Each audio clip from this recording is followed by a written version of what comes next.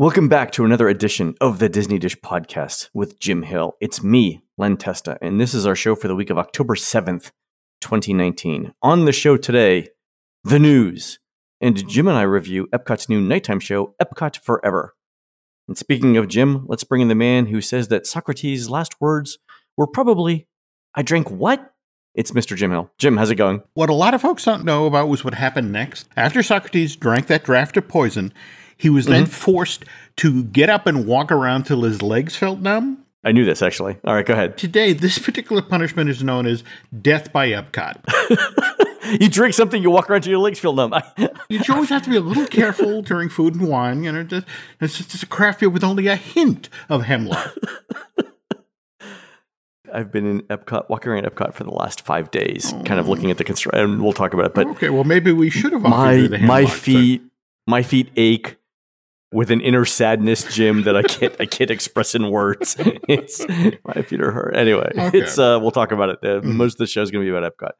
All right, Jim. And speaking of Epcot, let's do a shout out to subscribers over at disneydish.bandcamp.com.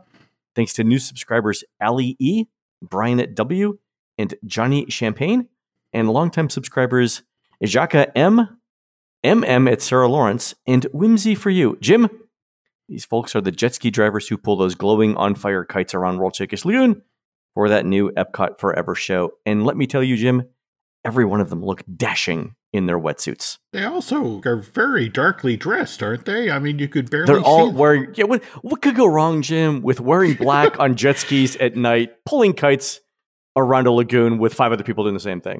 What could possibly go wrong? I don't know. I hear the lawyers drafting the notice now. the lawyers are typing like this right now, getting the complaint ready. Yeah. Right? You know that the job interview first question is, tell me about your life insurance. You have family, you have next of kin. You just write it down here on the paper. No reason why. Also, I want to point out that Johnny Champagne is going to be my stage name for my next punk rock band. That is a great name. Wow. That is a great name. Yeah. All right. Let's do the news, Jim. The Disney Dish News, folks, is brought to you by Storybook Destinations, trusted travel partner of the Disney Dish podcast.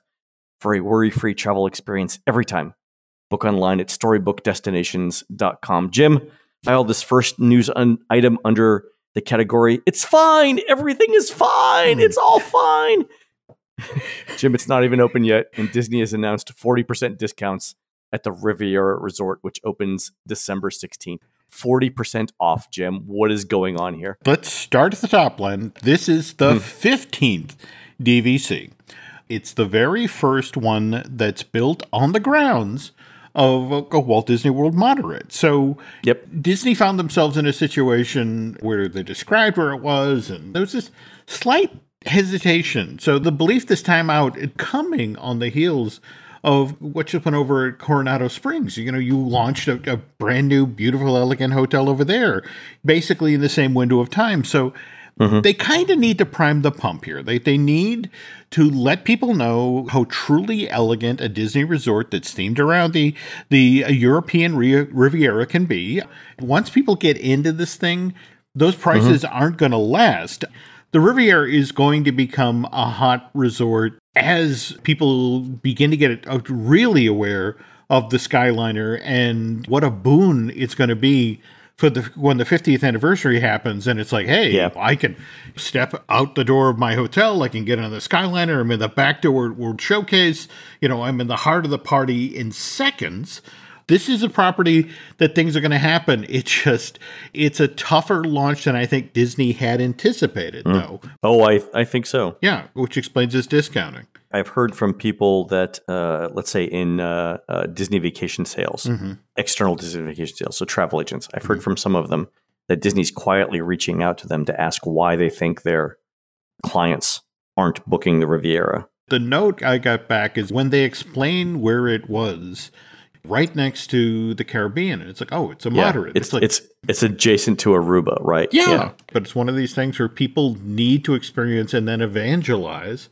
That'll help put this out. But in a lot of ways, this was the hotel that was built to capitalize on the 50th anniversary. I mean, remember that rooftop restaurant that looks down into Epcot for the show? So Topolino, right? Yeah. So Topolino Terrace, yeah. In hindsight, maybe Opening the Riviera 7 months out might not have been the smartest idea. Is this the first Disney Deluxe adjacent to a Disney Moderate? I want to say yes. I mean, would you say that the Wilderness Lodge is adjacent to Fort Wilderness? I think that would be kind of a push to say that.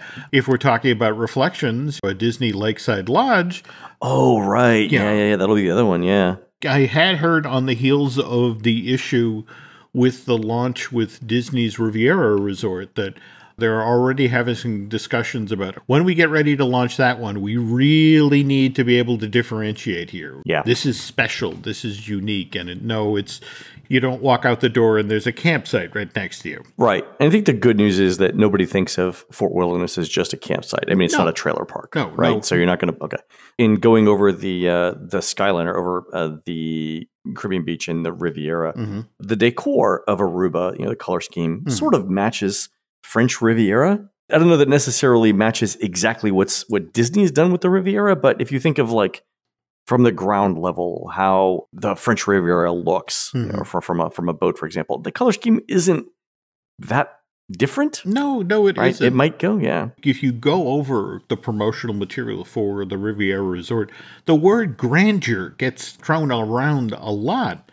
Just to step from Aruba, which is a beautiful moderate hotel. The fact that they're side by side, there's kind of a peanut butter and caviar thing going on here. That I think that's exactly it. It's a peanut butter and caviar moment. Yeah. That's a good way of saying it. Speaking of the Skyliner, Jim, I did a little more writing on the Skyliner this week. So keep in mind, this was the first few days after it opened. There are definitely still some operational issues to be worked out. I will say the views are good. If you're at Aruba, you can use the Riviera Station. It's open now to get around. And then even during the day, wearing shorts, there's still enough airflow to cool the cabin. I will say that Disney kind of lucked out this week because humidity is relatively low in Central Florida.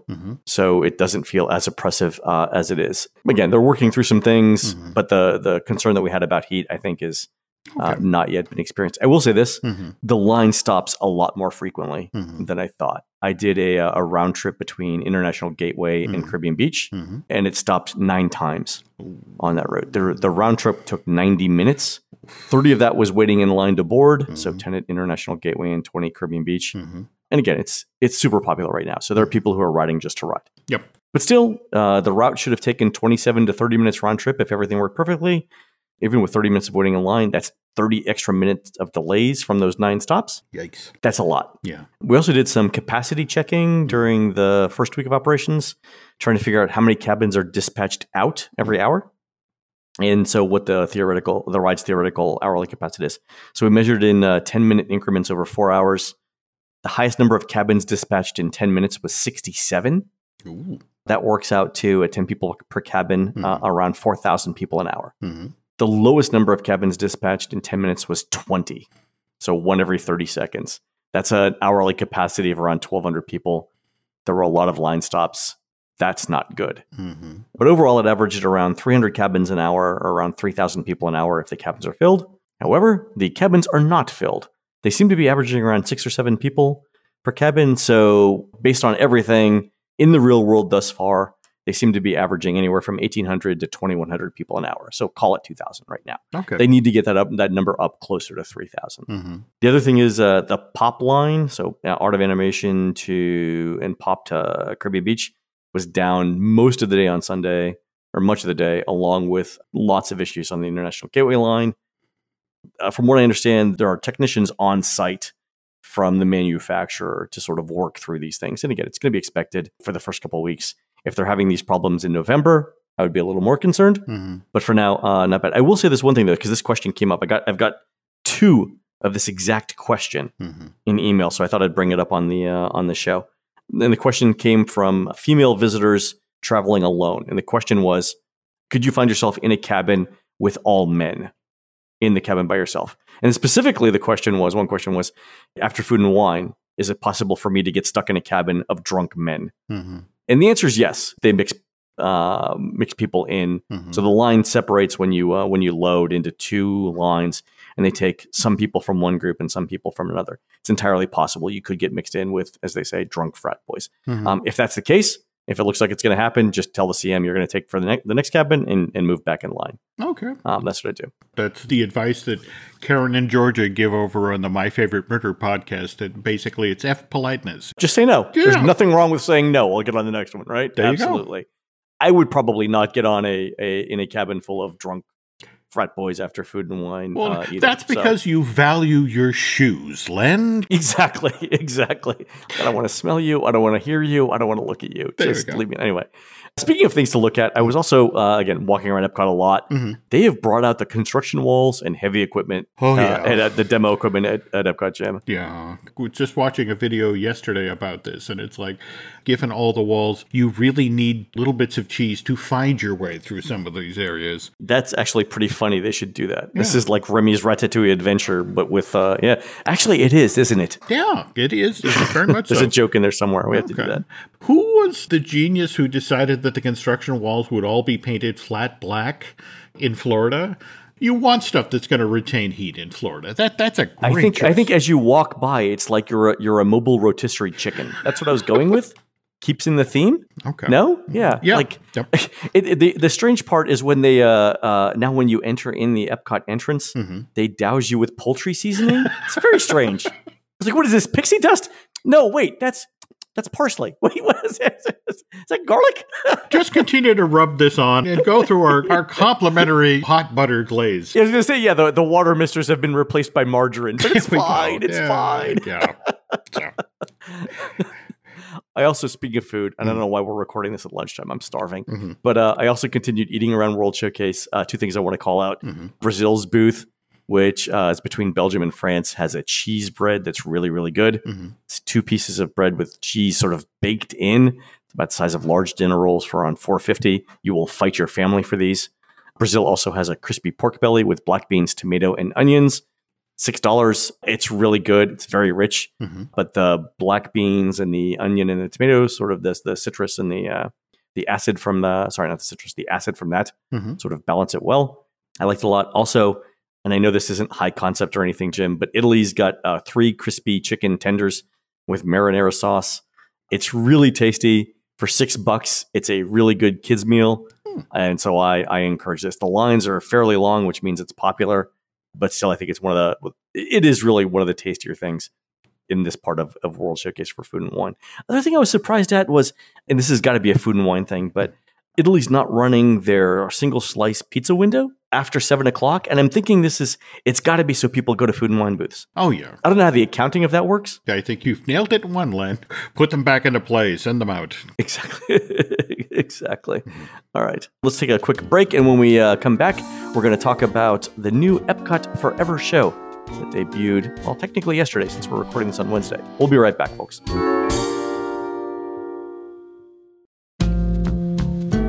All right, Jim, I was in Epcot yesterday to see the debut of Epcot Forever. And by the way, I managed to hold it mostly together for the end of Illuminations. It was good, but we focused on Illuminations enough. Let us now look towards the future and Epcot Forever. I will say this. While I was waiting for this show, apparently I was talking loud enough that people recognized my voice. And again, I apologize to anyone who was around, but a lot of Disney Dish listeners came up in not only when I was waiting for the show, but in my walk around World Showcase. So shout outs to Steve, Christine, Dan, Chris, Sue, Brian, Teresa, Lucas, and Mike, and all of their families for stopping to say hey. It was great to hear from all y'all. Hope to see you again soon. So like I said, I stood in Italy to watch. Italy's a great viewing spot. One of the interesting things about this show, as opposed to Illuminations, is there's no focal center point on the line. There's no globe that you have to watch. Yep.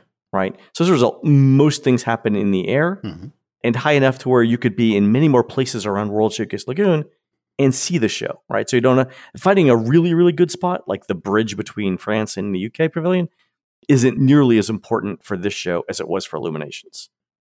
So that's really, really good. So if you're looking for a spot, most of the places around World Showcase where you can see up without a tree in front of you will be fine. Like there's many more good spots in Germany.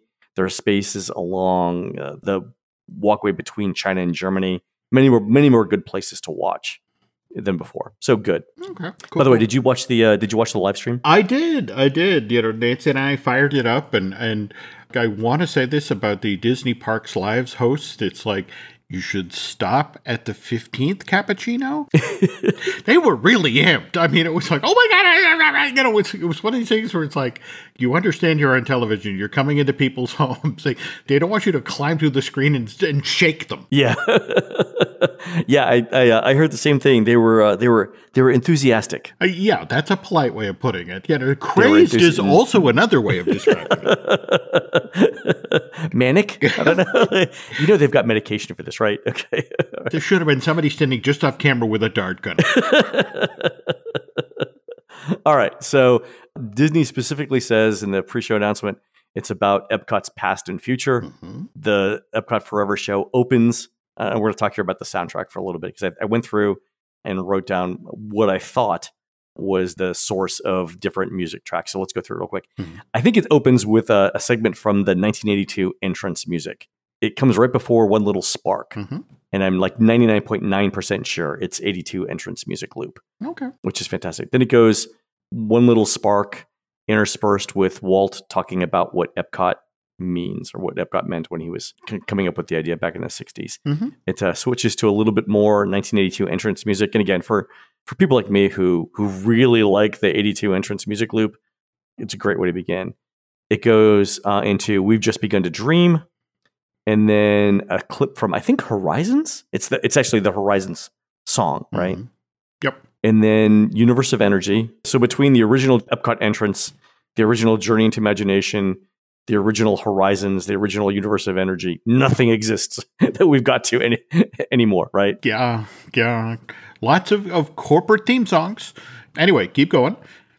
Then they go into Listen to the Land. Mm-hmm. And the thing I like about this, it's a great clip. It runs for a while, mm-hmm. but they're doing like a Western music themed arrangement of it. Almost like something like from the Billy the Kid Suite from... Mm-hmm. No, definitely. Yeah. Mm-hmm. Fantastic arrangement there. Then they do New Horizons from Horizons. Yep. And this is where it gets a little... This is where I couldn't... correct me if I'm wrong on this one. There's a call out to Soren where the narrator goes, Soren to Tower. Yeah. But I think the background music is Tomorrow's Child? A couple of times they do this over the course of the show. They want that 82 Epcot, but at the same time, they want to acknowledge the stuff that's actually working in today's present Epcot. So it's not all that long before they then shift over to Jerry Goldsmith's score for Soaring. Right. And this is where the kites come on. That's right. Yeah. Mm-hmm. Okay. So these kites are, I think we alluded to it in the subscriber shout out, but these are large kites mm-hmm. pulled by all black wearing people on apparently black jet skis mm-hmm. at night. Again, what could possibly go wrong? But the kites glow, mm-hmm. like they're illuminated. I was going to say it's neon. It's not neon. It's like glow sticks or something like that, or LEDs. Mm-hmm. But they're huge. They're very colorful, all different colors, and they change colors as they go around World Showcase. So, Jim, we'd seen hints of this effect, but what did it look like to you on the live stream? This is a plays best live in front of you show. Right. The poor folks who were trying to shoot this thing live and put it out over the Disney Parks live stream, the kites, they do these long shots and you'd have like this little teeny tiny, set of kites running across the bottom of the screen. Right. They didn't play necessarily well there. I mean, they're so much more effective later in the show with the effect you'll reveal as we get to that part of the show. Right. What you said about it not showing well on video is exactly right. Mm-hmm. What I'd heard is that they were underwhelming mm-hmm. on the live stream. In person, it makes much more sense, mm-hmm. especially if you're close to the kites go all around the perimeter of World Showcase Lagoon. But where I was in Italy, the kites seemed exceptionally close. By the way, if you talk with the folks at Walt Disney World Entertainment, they will tell you that the kites were actually a throwback to Kaleidoscope, which was the first big, that was a daytime show out on World Showcase Lagoon from 85 to like 87. So They will get defensive about the show. They already are getting defensive about the show. But it's like, no, the kites, that's a tie back to our history. That's Kaleidoscope. I figured that was the shout out. That was the connection. Yep. And even if it's not, close enough, right? Okay, yep. All right. So then from there, you mentioned they go to Soarin' Over California background music. So our time period at this point is 1982 to 2005. Yep. Right? Because it's the original Soarin'. Then it's Magic Journeys from the opening day film at the Imagination Pavilion. This is I think the pre-show to... Yep. Yeah. All right. The pre-show for the film. Then Tomorrow's Child again. So Tomorrow's Child is sort of like the connective tissue, I think, through some of this. We're talking future, and the future are children. There's a lot of children's voices in this thing. I will comment on that at the end, James. Okay. So don't get me started. Okay. So from there, it does the Imagination, the original attraction song with a bit of the script though from the current attraction, and then Making Memories from the Magic Journeys pre-show. Again, the shout out to that. And I forgot, by the way, that Making Memories was a Sherman Brothers song. Yeah. So we're going way back in the Disney corporate history there. Then Veggie Fruit from Kitchen Cabaret, which was a crowd pleaser. I wonder, though, Jim, how many people who are visiting Epcot for the first time are going to understand any of that. Like, the entrance music is sort of generic. I mean, it fits all of Epcot. We've just begun to dream. Again, common theme throughout Epcot. Horizons, I get it. Universe of Energy, no one's going to get that. Listen to the Land, still there. Yep. Soarin', still there, right? But by the time we get to Veggie Fruit, that attraction hasn't existed for over a decade. My sense here is that people are gonna connect this to Living with the Land, which is fine, close enough. Yeah. Right. I'm cool with that. We then segue into It's Fun to Be Free from World of Motion, but they even go with an obscure mix on that one. This is the one that was done in the attraction in the style of Spike Jonze. Yeah. The musical comedian. They layer Veggie Fruit on top of It's Fun to Be Free as sort of a comic energy piece in the middle of the show. Yeah. That was, so they go into a medley here of Veggie Fruit, Fun to Be Free. And it's a great version of Fun to Be Free from World of Motion. It is, you know. And then Imagination. Yeah. I get the whole nostalgia thing, but it's just sort of like, who exactly is this for? It's fan service, Jim. It's 1 year for Epcot fans. Yeah. And I completely get it. So when I said, that no first-time visitor is going to understand Veggie Fruit, that's okay, right? For a year, it's fine. All right, so we do the medley of Fun to Be Free. We do Veggie. We do Imagination. And then they go into sort of Parade World Showcase. Tapestry of Nations by Gavin Greenaway. Everyone that I was with, and again, I'm with some hardcore Epcot fans, lost their minds. Okay. Right? Because it's the story, right? In Tapestry of Nations, it's there are no words, right? Gavin Greenaway specifically said he wrote the Hey Na, Hey Na, Hey Na lyrics to sound like a prototype language, but that didn't actually mean anything, right? Some sort of universal sort of language, if you will. Then they do Golden Dreams, which I guess you have to fit that in at some point from the American Adventure. You got to fit that in. I don't know that I would put it in between that and what's coming next, which is Celebrate the Future Hand in Hand. And again, Tapestry of Nations. I love the arrangement of Celebrate the Future Hand in Hand. It's just putting that Golden Dream sandwiching between and Tapestry of Nations was a little odd. It didn't not fit. It was fine. I mean, it's Golden Dreams. I would have thought that would have taken up a much bigger chunk of the show. I mean, it's like kind of a nod quickly to Golden Dreams and then right into Celebrate the Future Hand in Hand, the Tapestry of Nations chunk. It's a good point because I would have thought going into it, I was trying to think of two things, right? One, how are they going to fit Test Track into the soundtrack? And the answer is they didn't. Yep. Right. Also, Mission Space didn't make the cut. And then the second thing was, what are they going to do with Golden Dreams? And I honestly thought Golden Dreams was going to be the finale. Same thing here. Okay. It wasn't. So they fit it in here. Yep. None of the other World Showcase countries got musical segments, which again, I can understand. Although I was holding out hope for a Gordon Lightfoot Canada tribute. Anyway, didn't happen. Yep. We're all the less for it. But they do a One Little Spark reprise.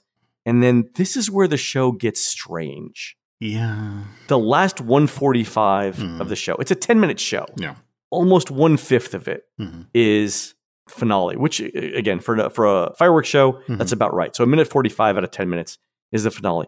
The music they chose is A Whole New World from Aladdin. And I've got to say, this was the WTF moment for me in this show. This was the jarring, what is going on here? What am I listening to moment? What did you think of it at home? I've actually been on the phone with someone from entertainment who walked me through this decision. We may have actually spoken to the same person and not know it. We'll talk about that after the show. Okay. But I got a preview of I got a preview explanation of this. Okay. So from someone over the weekend who said, this is what you're going to hear and this is what we're going for. Go ahead. Okay. So how many of you folks remember from Interventions of 1994, the Walt Disney Imagineering Lab? The virtual reality thing. That's it exactly. Okay. Oh my God. All right. So do a quick explanation of this. If you ever went to Disney Quest and rode the Aladdin's Magic Carpet ride, this is where they field tested Disney Vision, which was what that ride system was called at that point.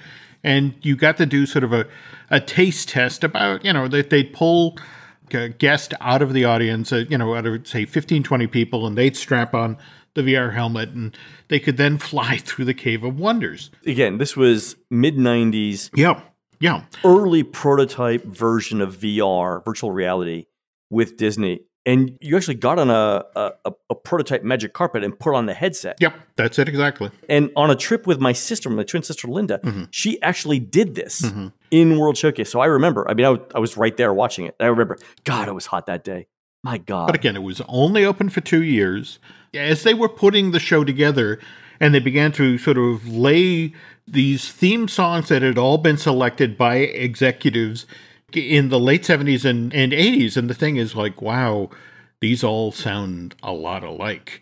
And they're bringing this to Bob Chapek, and he's, talking about... So let me just say, sounds alike and consistency are two sides of the same coin. Well, okay. Go ahead. All right, they sound consistent. So they bring it to Chapek. And by the way, this is exactly the story that I heard. So okay. I know we haven't talked about it. We may have the exact same source here. Go ahead. Okay, so we are launching a whole new Future World Showcase.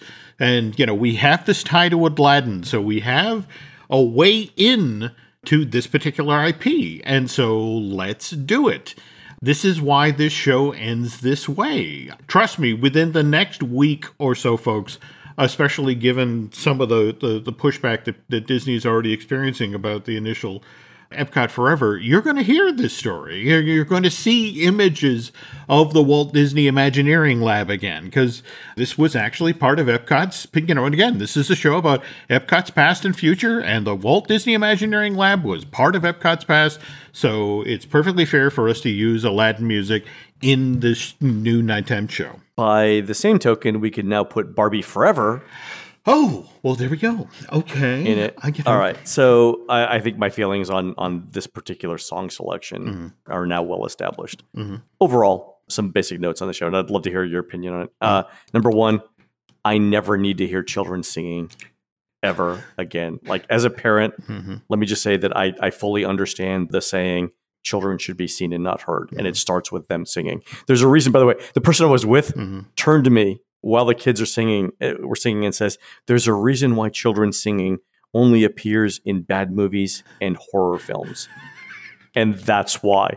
Also, having a child narrate the show infantilizes the original purpose of Epcot, which is celebrating imagination, enterprise, science, and technology. In other words, kids don't know anything about the purpose of Epcot, so the explanation of Epcot shouldn't come from children. Ever. Shouldn't happen. All right. Those are my complaints. That's a great note. Also, it wouldn't have killed them to do a 10-second shout-out to Illuminations. I understand why they didn't, but it is part of Epcot and a classic part of Epcot. Yeah. I understand why. We just heard the show last night. A lot of people would have been like, enough. I get it. But they can tweak the soundtrack, right? They can tweak the soundtrack. Overall, I'd give it a B+. I think the kites are interesting. They're a nice touch. The fireworks are solid. Most of the musical selections are pretty good. like I said, some of those things are classic throwbacks. Like to open with the entrance music was something that I dared not hope for. Like to get that musical loop, because that entrance music is spectacular. They did Horizons, which I thought was going to be forgot. I love the Listen to the Land arrangement. I thought that was really good. So overall, yeah, B+, not bad. I definitely think it's. I mean, I think Happily Ever After is still the standard now for nighttime stuff, but definitely might be my number 2. It's definitely not lower than number 3. Okay. What'd you think? Well, couple of notes feeding off of this phone call with a creative. There's a reason that the Imagination song was sung by a child and they didn't use Dreamfinder or Figment. Because again, there's still a decision being made about whether or not Figment is, how big a role Figment is going to play in the Journey Figment, really? Yeah. The Journey into Imagination Pavilion redo is for Phase 2 of Epcot, as we've discussed on earlier Disney Dish. And so there was a hard decision made to the effect of no Dreamfinder, no Figment. Don't make promises. We might not be able to keep, right? So hold on. So my dessert party actually had Figment-themed desserts. Oh. So tiny chocolate-covered mousse things with Figment ears on them in the right shade of purple, I might add. Okay. Also, they did veggie fruit themed cupcakes. Oh. They did a tomato basil cupcake. And I know what you're thinking. You're thinking, no way, tomato basil cupcake. It was delicious. Wow. So let me just do a quick shout out. Whoever in Food and Bev did the dessert party stuff for last night. Fantastic job. A+. You all deserve rewards. It was exquisite. All of the food was appropriately themed and fantastic. Great job, Food and Bev. All right, go ahead. Okay, putting the Walt audio in, very, very conscious choice, particularly in regard to the Dreamer's Point statue that's going in. I mean, that's coming in. Yeah. Do you understand the positioning of that? They're literally putting that behind Spaceship Earth. So the idea is that, you can get your picture taken with Walt with Spaceship Earth looming over the both of you. Oh, it's gonna be a great image. Yeah. If you put Epcot Forever next to Illumination's Reflections of Earth. I mean, Illumination Reflections of Earth is a show about big ideas. That 19 centuries of progress, the new millennium. Epcot Forever is about a 37-year-old theme park. Yeah. It's completely different ambitions. Yeah. So let's pause on this for a second, because the social media response to Epcot Forever last night was not good. Yep. I mean, it would be charitable to call it mixed. But the people that I was with, and again, some of them work for Disney, so let's go with that. Yep. Fairly pointed out that this is a one-year show. Yep. From the theme, it's fan service. It was never going to be, and we should never expect it to be something like Reflections of Earth. Right? It wasn't in the budget. It wasn't what they have in mind. No. Right? So the comparison is not apt. We should not do it. And knowing that, right? Knowing that it's a jukebox musical of a 37-year-old theme park, right? Puts it in a different context. According to my friend in entertainment, this was a conscious choice. That there was a plan at one point to the effect of let Illumination's Reflections of Earth finish its 20-year run and then go into Harmonious. But the fear was to go straight from... Oh, no. Yeah, no, the direct comparisons between the two. Yeah. So... And they're going to be stuck with Harmonious for years. That's exactly. Okay. So they need the transition. Yeah. So the notion was that this became the palate cleanser. You drop the show in, you do something with a lot of sops to Epcot fans, and then out ahead of your 50th, you launch into Harmonious. Not a bad idea, actually, from a project management perspective. From an expectations management perspective, not a bad idea at all. But here's the problem, that because this decision was made relatively late and there have been so many years of development and money poured into what finally became Harmonious, there was not a lot of money for Epcot Forever. So in-house, this is kind of referred to as the Jungle Book Alive with Magic 2.